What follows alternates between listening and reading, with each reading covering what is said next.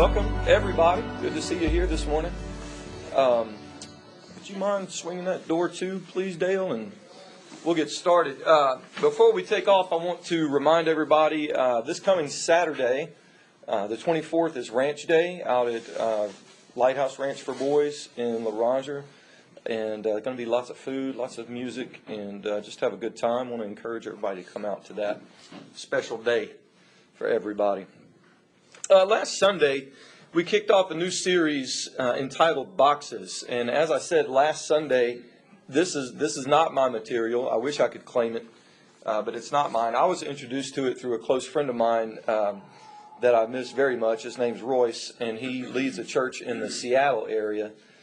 In spite of his reigning status as the worst texting friend I have, he texted me back within an hour last week. I said, "Hey, man, where'd this come from?" And he sent me the scoop on his material. This is actually adapted from a book that he read called Leadership and Self-Deception, Getting Out of the Box. And it's really more of a business acumen. It's published by the Arbinger Group, came out in 2000. It has a business focus, but it has some spiritual applications as well.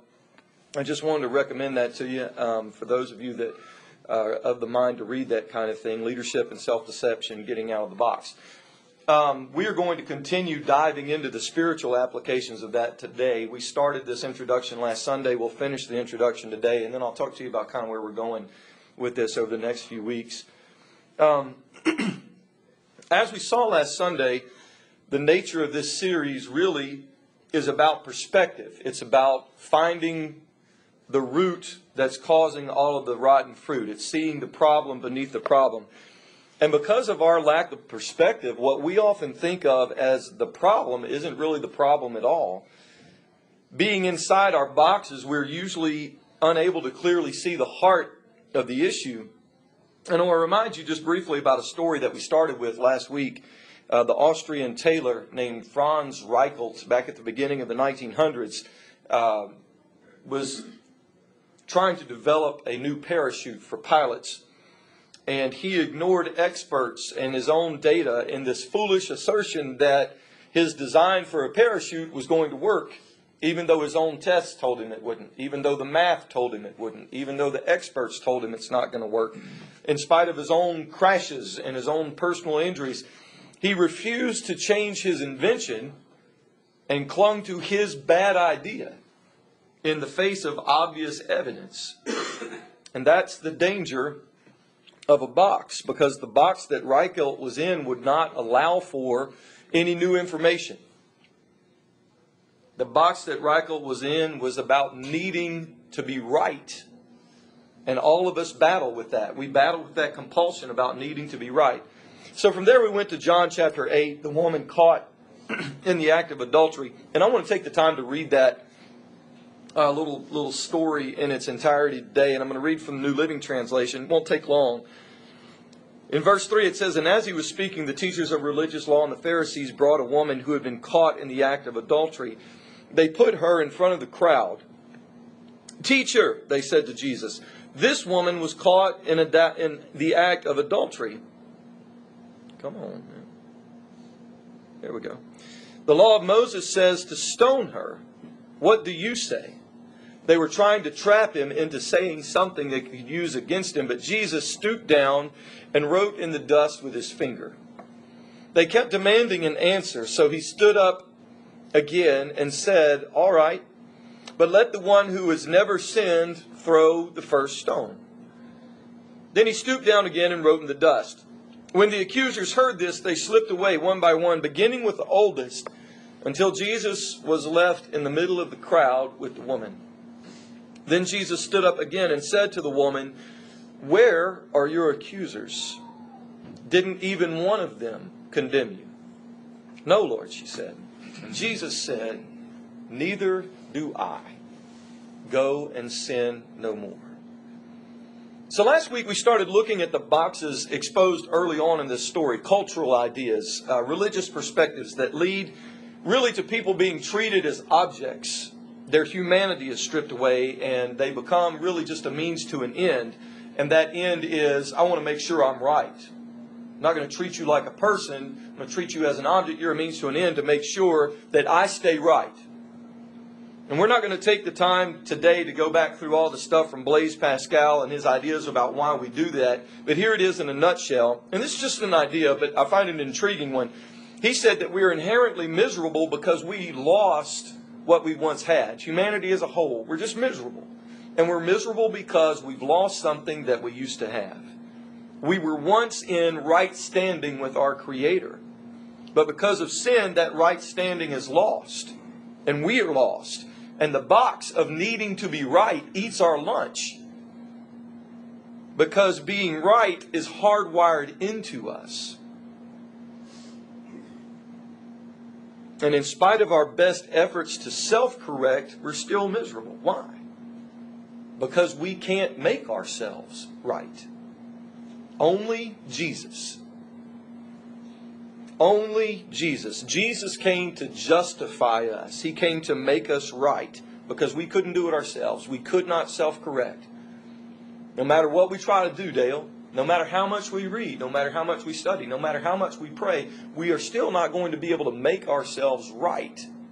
That's the redemptive work of Jesus that does that. We had to be made right because we weren't right. And so the fundamental position of all of you people in here, because you're Jesus followers, your fundamental position is you're not right and I'm not right. We should work on keeping that in mind a little bit. So let's take off. Back to John 8. We had to leave this poor woman there, thrown before Jesus by the religious elite last week. We want to fix that. We want to go back to the story. So there she is. She's this object, this tool that they are using to make a point. Now, what was the point they were trying to make? I'm opening that question up to everybody. What was the point they were trying to make?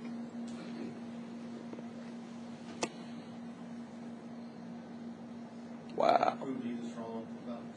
Thank you. Yeah, they want to prove Jesus wrong. It wasn't about her restoration.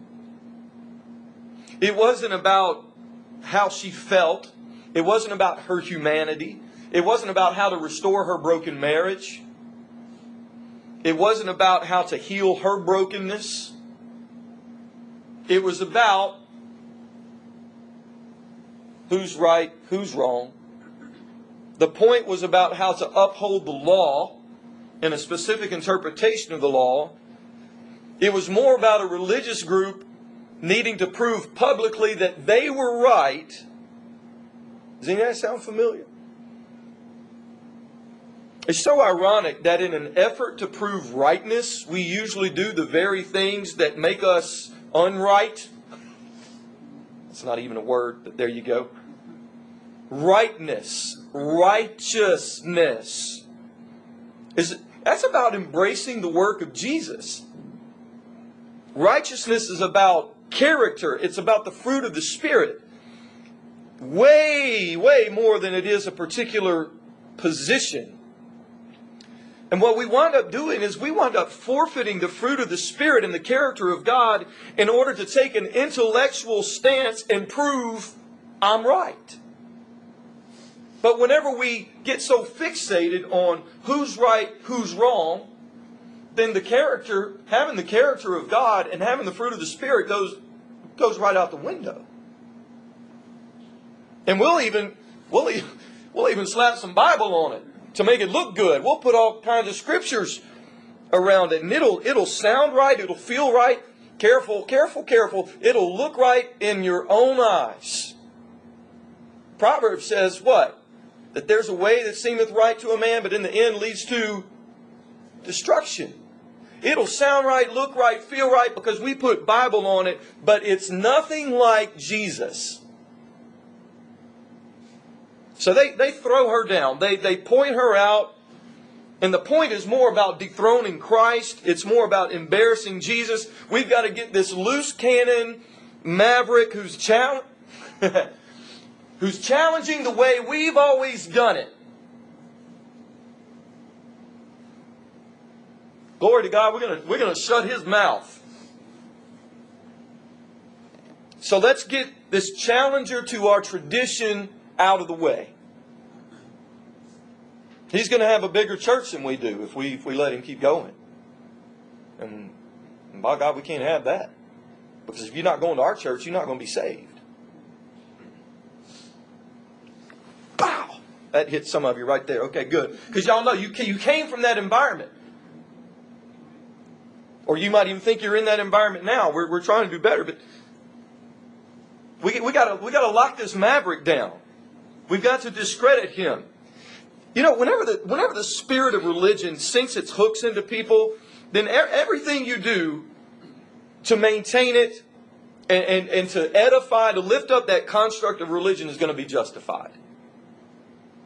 Whatever you have to do, the end is going to justify the means, just to make sure tradition stays in its rightful place.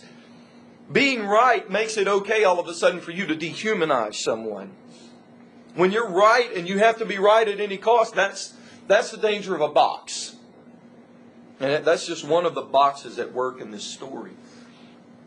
So how does Jesus respond to that? They throw this woman down. She was caught in the act of adultery. Maybe. Is she clothed? She's humiliated. Everybody knows exactly what she did.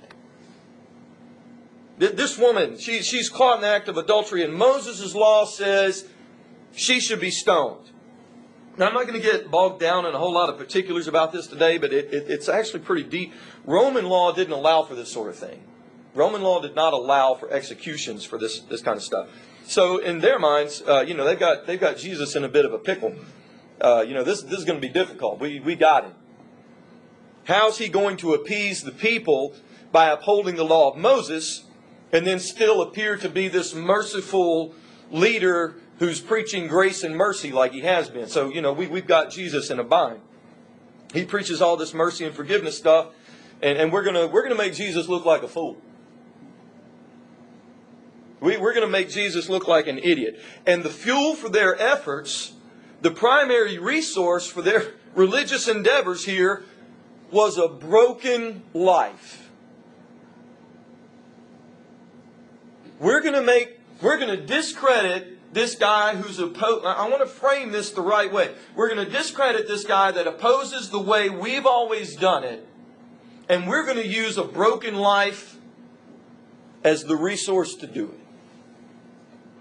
I know I'm hitting on this point. I hit on it a lot last week. I'm going to hammer it again this week, but it's been hammering me pretty hard over the last few weeks. We cannot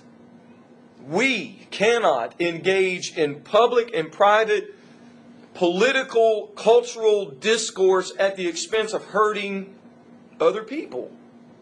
I don't know how to make it any more practical than that, Brian. Jesus would not approve. He would not approve.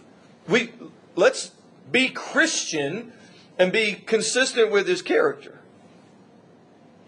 So what do you say, Jesus? What you going to do about this lady we've caught in the act of adultery? It's interesting. This is the only recorded instance that we have in Scripture of Jesus writing. So he stoops down and he starts to write on the ground. And we don't know what he writes. There's been a lot of speculation. Some people think that maybe he wrote the name of the man that was with the woman. Some people think that he wrote the names of all of the religious leaders who had been with the woman. Because, how did they know to go get her? Right? If she was caught in the act of adultery. And there's some historical evidence that the Pharisees were so distrustful of each other that they actually spied on each other, so that they could, use some political dirt to climb the ladder. But maybe Jesus just stooped down and wrote, "Where is the dude?" ? Because Jesus has never been in a box. Nobody's ever put Jesus in a pickle. But he's never had the constraints of the box that we operate from so often. Jesus is a box wrecker. He's a box burner. And so what he writes is something that points out what makes you religious cats think it's okay to bring her here? Why is it okay to wreck her world and hold her accountable and nobody else? As a matter of fact, if you want to go ahead and run out that line of thinking, what makes all you religious guys think that it's okay to hold her accountable and not hold yourselves accountable? Because that's where the story's going, right? Why is this one person expendable and not another? Why is this woman expendable and not the man? Why is this woman expendable and not one of you other guys? So what we have is Jesus, he's doodling on the ground. And some of the first apostolic fathers, that's what they noted here in the historical record, is that he was doodling. Anybody else doodle? Like whenever you're talking on the phone or something? It's an interesting side note. In that culture, if you came to someone with this deep theological or philosophical or cultural question, and the other person starts to, maybe they stoop down and they like dust off their sandals, or they start to adjust their robe, or to stoop down and write in the dirt, what they were saying is, your question is not worthy of my engagement. And we wonder sometimes why there's not more demonstration of the power of God if we're involved in dehumanizing people in order to make our religious point. Then Jesus is going to doodle. You need supernatural power. Oh, okay. Oh, you need the gifts of the Spirit to work in your life? All right. Sure you do. You're not worthy of my engagement because you're just in this to justify yourself while the hurting people in your life just get run over. And the only way I'm going to engage with you is when you recognize the need you have for me to come into your life and make you right. You're too busy trying to dethrone me and enthrone yourself. And that's not how this works. It can't work that way. And so we get frustrated. I'll make this more personal. I get frustrated when Jesus doodles and doesn't answer my big questions. Oh God, where are you, God? I need your power right now. And Jesus says, you need to tend to that broken woman over there. You need to show my character to a broken life. You need to extend love to that thing that you don't agree with, that thing that you don't endorse. Jesus doodles. But they were insistent. It says that they kept pushing him. They wouldn't leave him alone. They kept on and on. So finally Jesus says, all right, okay, have it your way. The sinless one,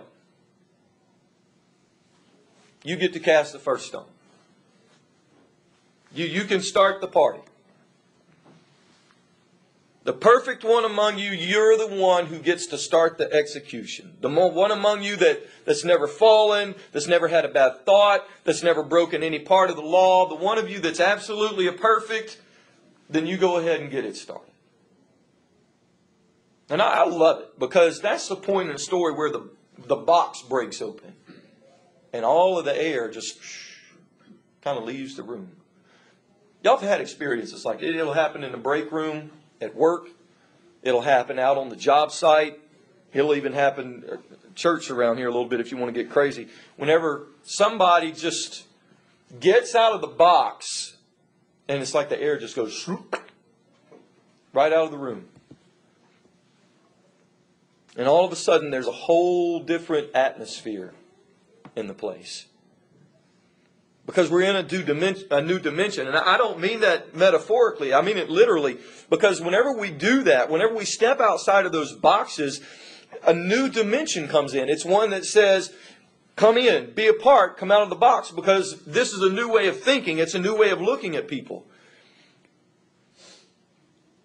When you break the box open, whatever the box is, we're talking about the box of being right. Okay, you slap whatever label you want to on the outside of the box. But whenever you break that box open, this is what happens. All of a sudden, people don't have to deal in dumb dichotomies anymore. Dichotomy, it's either this or that. Dichotomy means it's got to be one choice or the other choice. Well, all of a sudden, it doesn't work that way anymore, because the way of Christ suddenly introduces this third, previously unthought of, unknown, unheard of option that upholds the Word of God and never dehumanizes anybody in the process. So it's not either you're going to uphold Moses' law and break Roman law, or you're going to uphold Roman law and break Moses. The way Jesus does things, we're not ever stuck in an either-or type of situation. He is going to introduce a third option that's outside of the box. It's going to manifest love and righteousness. It's going to manifest mercy and obedience. So, put that in your pipe and smoke it. It's got everybody going, whoa, dude, what just happened? What just happened in here? Can you imagine what it was like in that moment whenever Jesus just took the wind right out of the sails of these religious leaders? Because the people in the crowd that day, you got to figure they were getting a line too. They were trying to figure out, okay, where's the safe side in this? I mean, I really like Jesus, but I mean, these are the Pharisees and these are the church leaders. Which way do I go? They're looking for shelter. I mean, what's going to happen here? And you know, Jesus he's really cool, but these other guys, man, they play for keeps. And once you get on their bad side, things get rough. And everybody's trying to figure out which side of the line to gravitate toward. And what's going on there is just boxes are being revealed.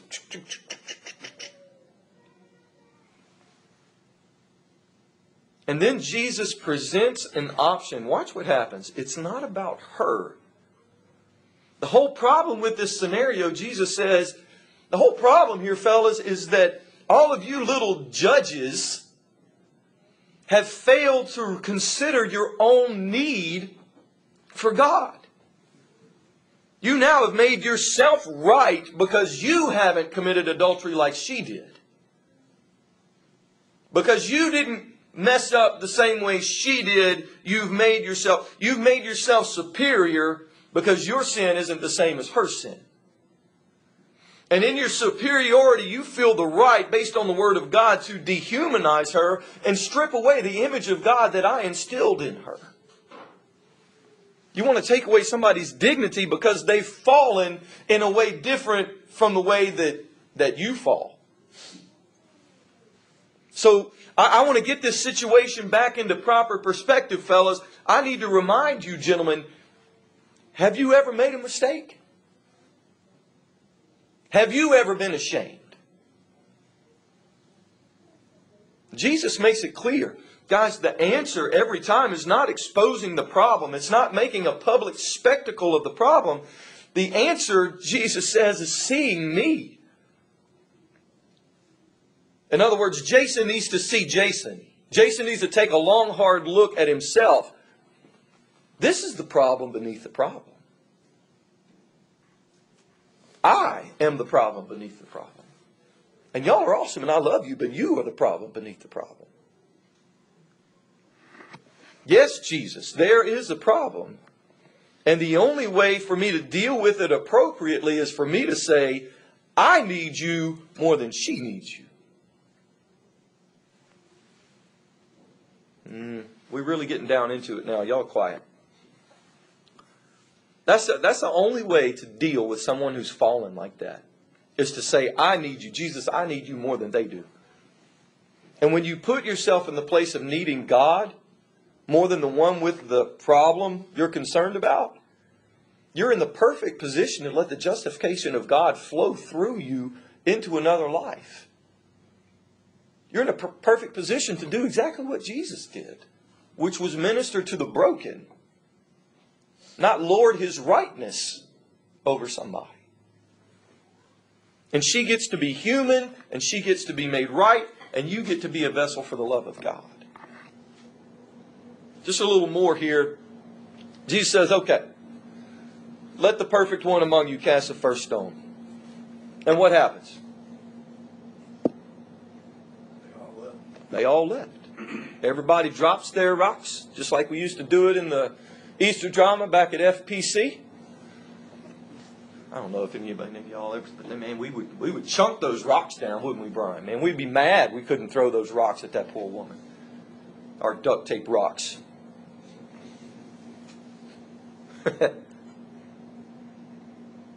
So they've got to walk out. So what happens now? I mean, there's no oxygen left in the room, right? The box has been busted. The atmosphere has changed. And Jesus says, woman, where are your accusers? Now, it's real happy to get wrapped up in the, I'm going to use this term, the sweet, sappy ending to this story. But look at what's really going on here. This is Jesus. This is God manifest in the flesh. This is the Holy One, the righteous one, the blameless one, without sin. And He says, woman, who is accusing you? She looks around. She says, well, nobody. Nobody, Lord. There's nobody here accusing me. There's nobody left here that wants me to die. There's nobody left here that wants me to pay the price for the sin that I committed. There's nobody left here who wants to make me an example. Who wants to show everybody what happens whenever you make a mistake like mine. Nobody wants to publicly shame me. Nobody wants to put me in shame in public for what I did in private.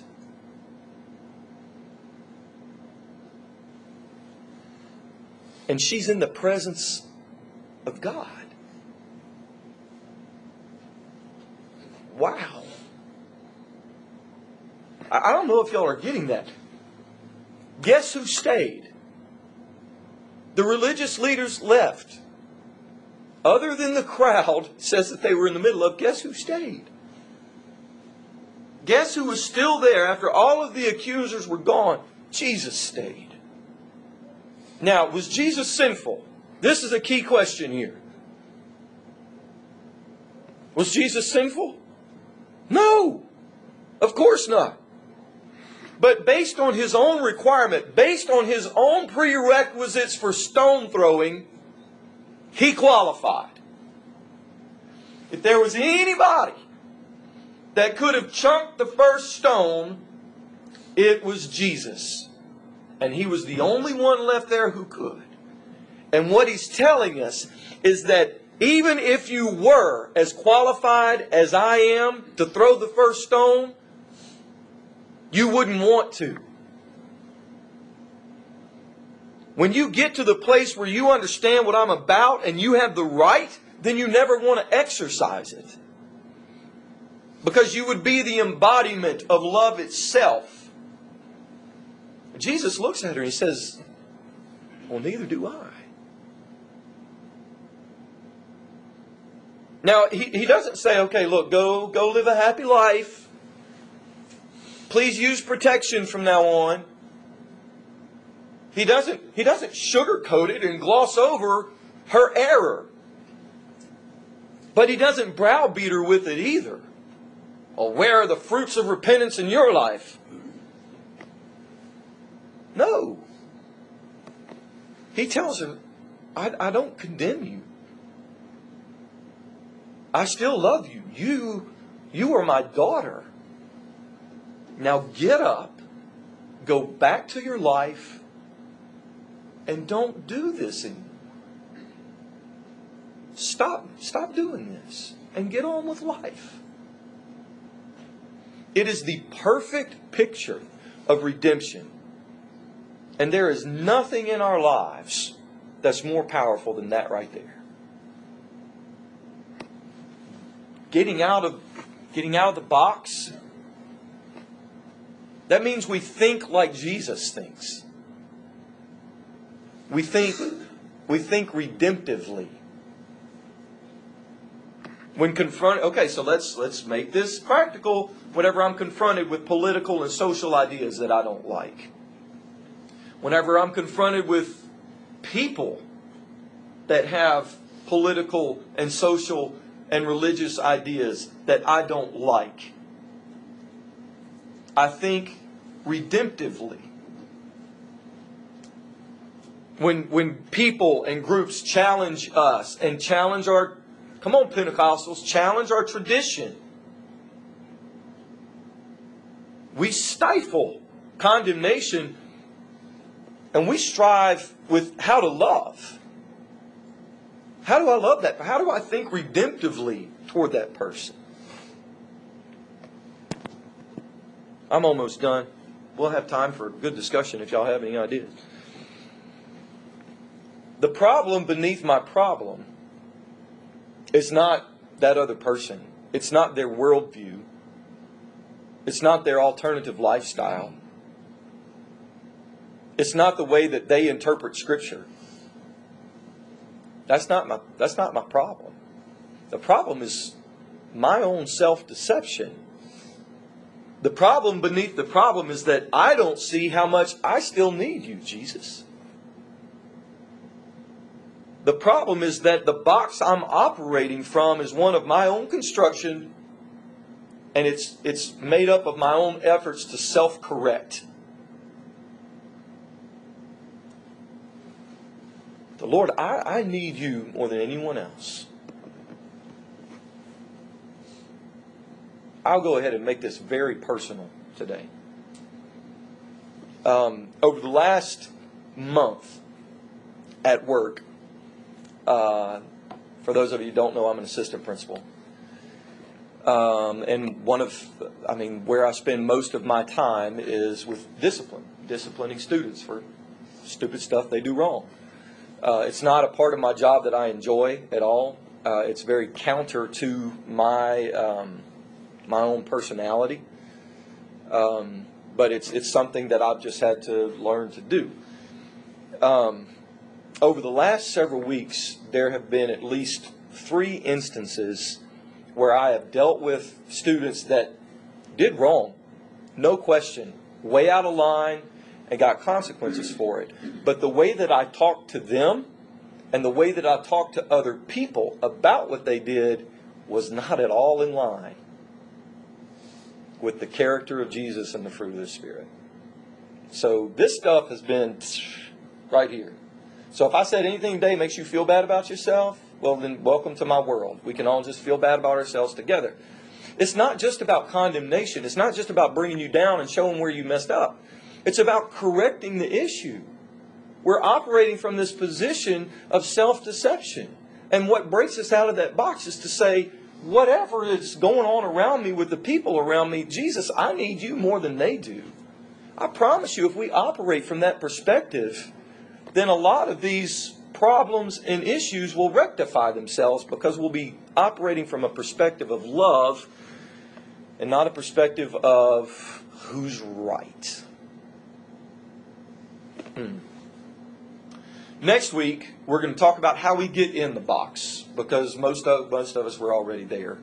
But we're going to talk about how we get in the box. Then we're going to talk about how we get out of the box. And we'll talk about getting God and letting go. So that's where we're headed over the next few weeks with this series. Good stuff, and I'm looking forward to it. Questions? Comments? Observations? I'd like to know how you, let's just stick with the school thing as the best example we have to talk about, and you being the authority, figure of authority there and all. I mean, how do you marry this and that?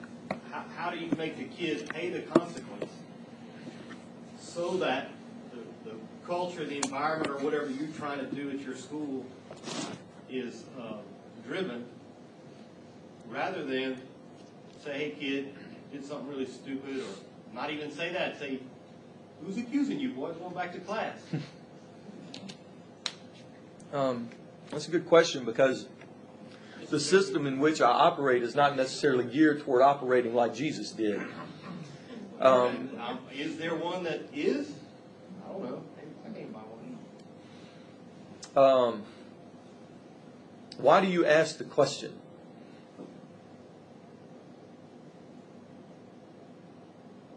I mean, where is that? And I'll do my best to fumble through an answer, but You're asking me why I asked the question? yeah, is there an application for the rest of everybody in the room, or is it just? No, there's an application for everybody somehow. I mean, I couldn't pick them all out. But Because we've all got systems that we have to operate in, right? Sure. Be it at work, our families, our churches. Here's the bottom line is there a consequence from one person to another?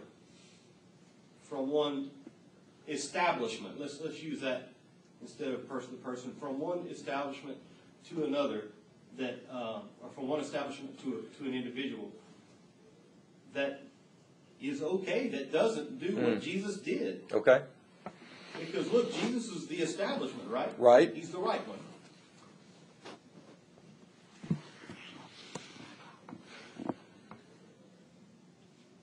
And that's not necessarily a question for you, if anybody else. I'm just. Well, it's a good question, and I don't have a good answer for it. So I love it whenever y'all do that kind of stuff. I can tell you how we do it on a case-by-case basis based on the history.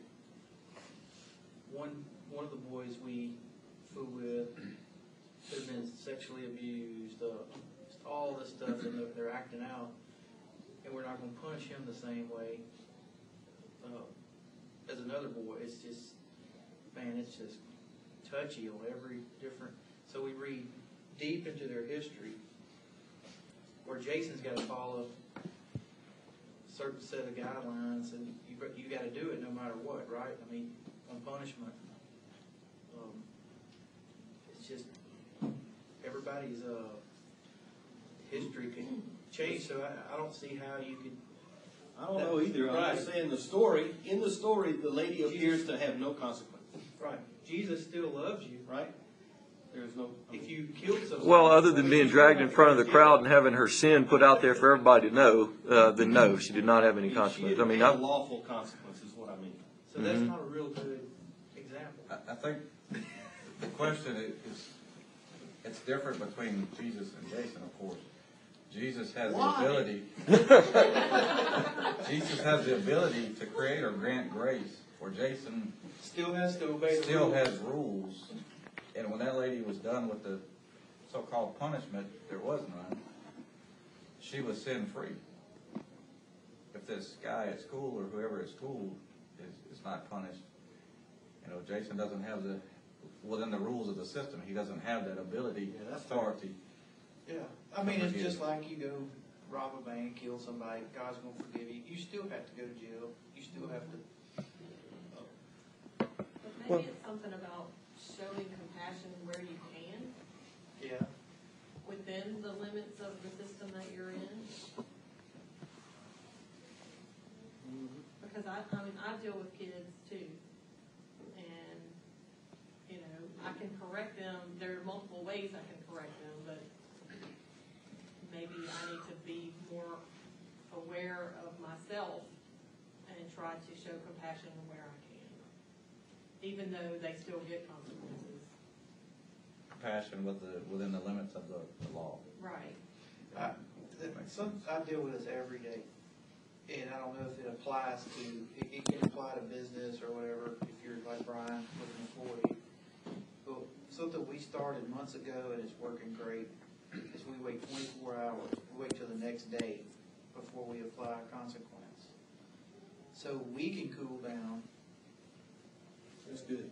And then we talk about it with other staff, then we make a decision. So we're not mad at that moment, they're sitting there cussing us out or whatever. Mm-hmm.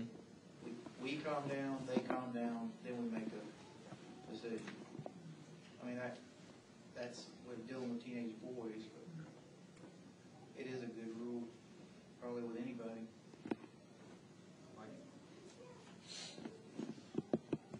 I had a comment or a thought around this guy that you mentioned twice about the dude with the parachute problem. I mean, he was. And they weren't pants. His problem was not his parachute pants. His problem was, which was a serious problem back in the early 80s. Obviously, this guy was dedicated to whatever he was doing, but he was dedicated to a fault. He had something in mind that he assumed, or in his brain, obviously, he thought was going to work. Obviously, he wouldn't have jumped off this Eiffel Tower or wherever it was that he jumped off of. And I think that can really translate deeply into our lives, to our marriage, to our dealings with our kids, that we can be so hard-headed that this particular idea is going to work. Come hell or high water, I'm going to make it work. And taking that idea and basically burning down the house with it. So there's a lot to be learned, could be learned from this guy's foolishness. We do the same thing. I made the point in the lesson, and I think I made it both days, but we do the same thing whenever we get so locked into our own perspectives about anything. It doesn't necessarily have to be church, but it can be politics, it can be education, it can be in the way that you think about your spouse, your kids, or your ex, or whatever. Whenever we get so locked into a certain frame of thought that we will not allow other information in. Now, I guess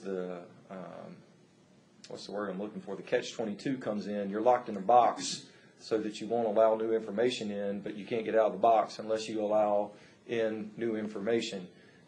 What's the solution to that? Well, Jesus. Jesus is the solution to that. Because he has a way of changing our perspective. So that just wrapped up this series. Oh, yeah. You ready to move on, huh, John?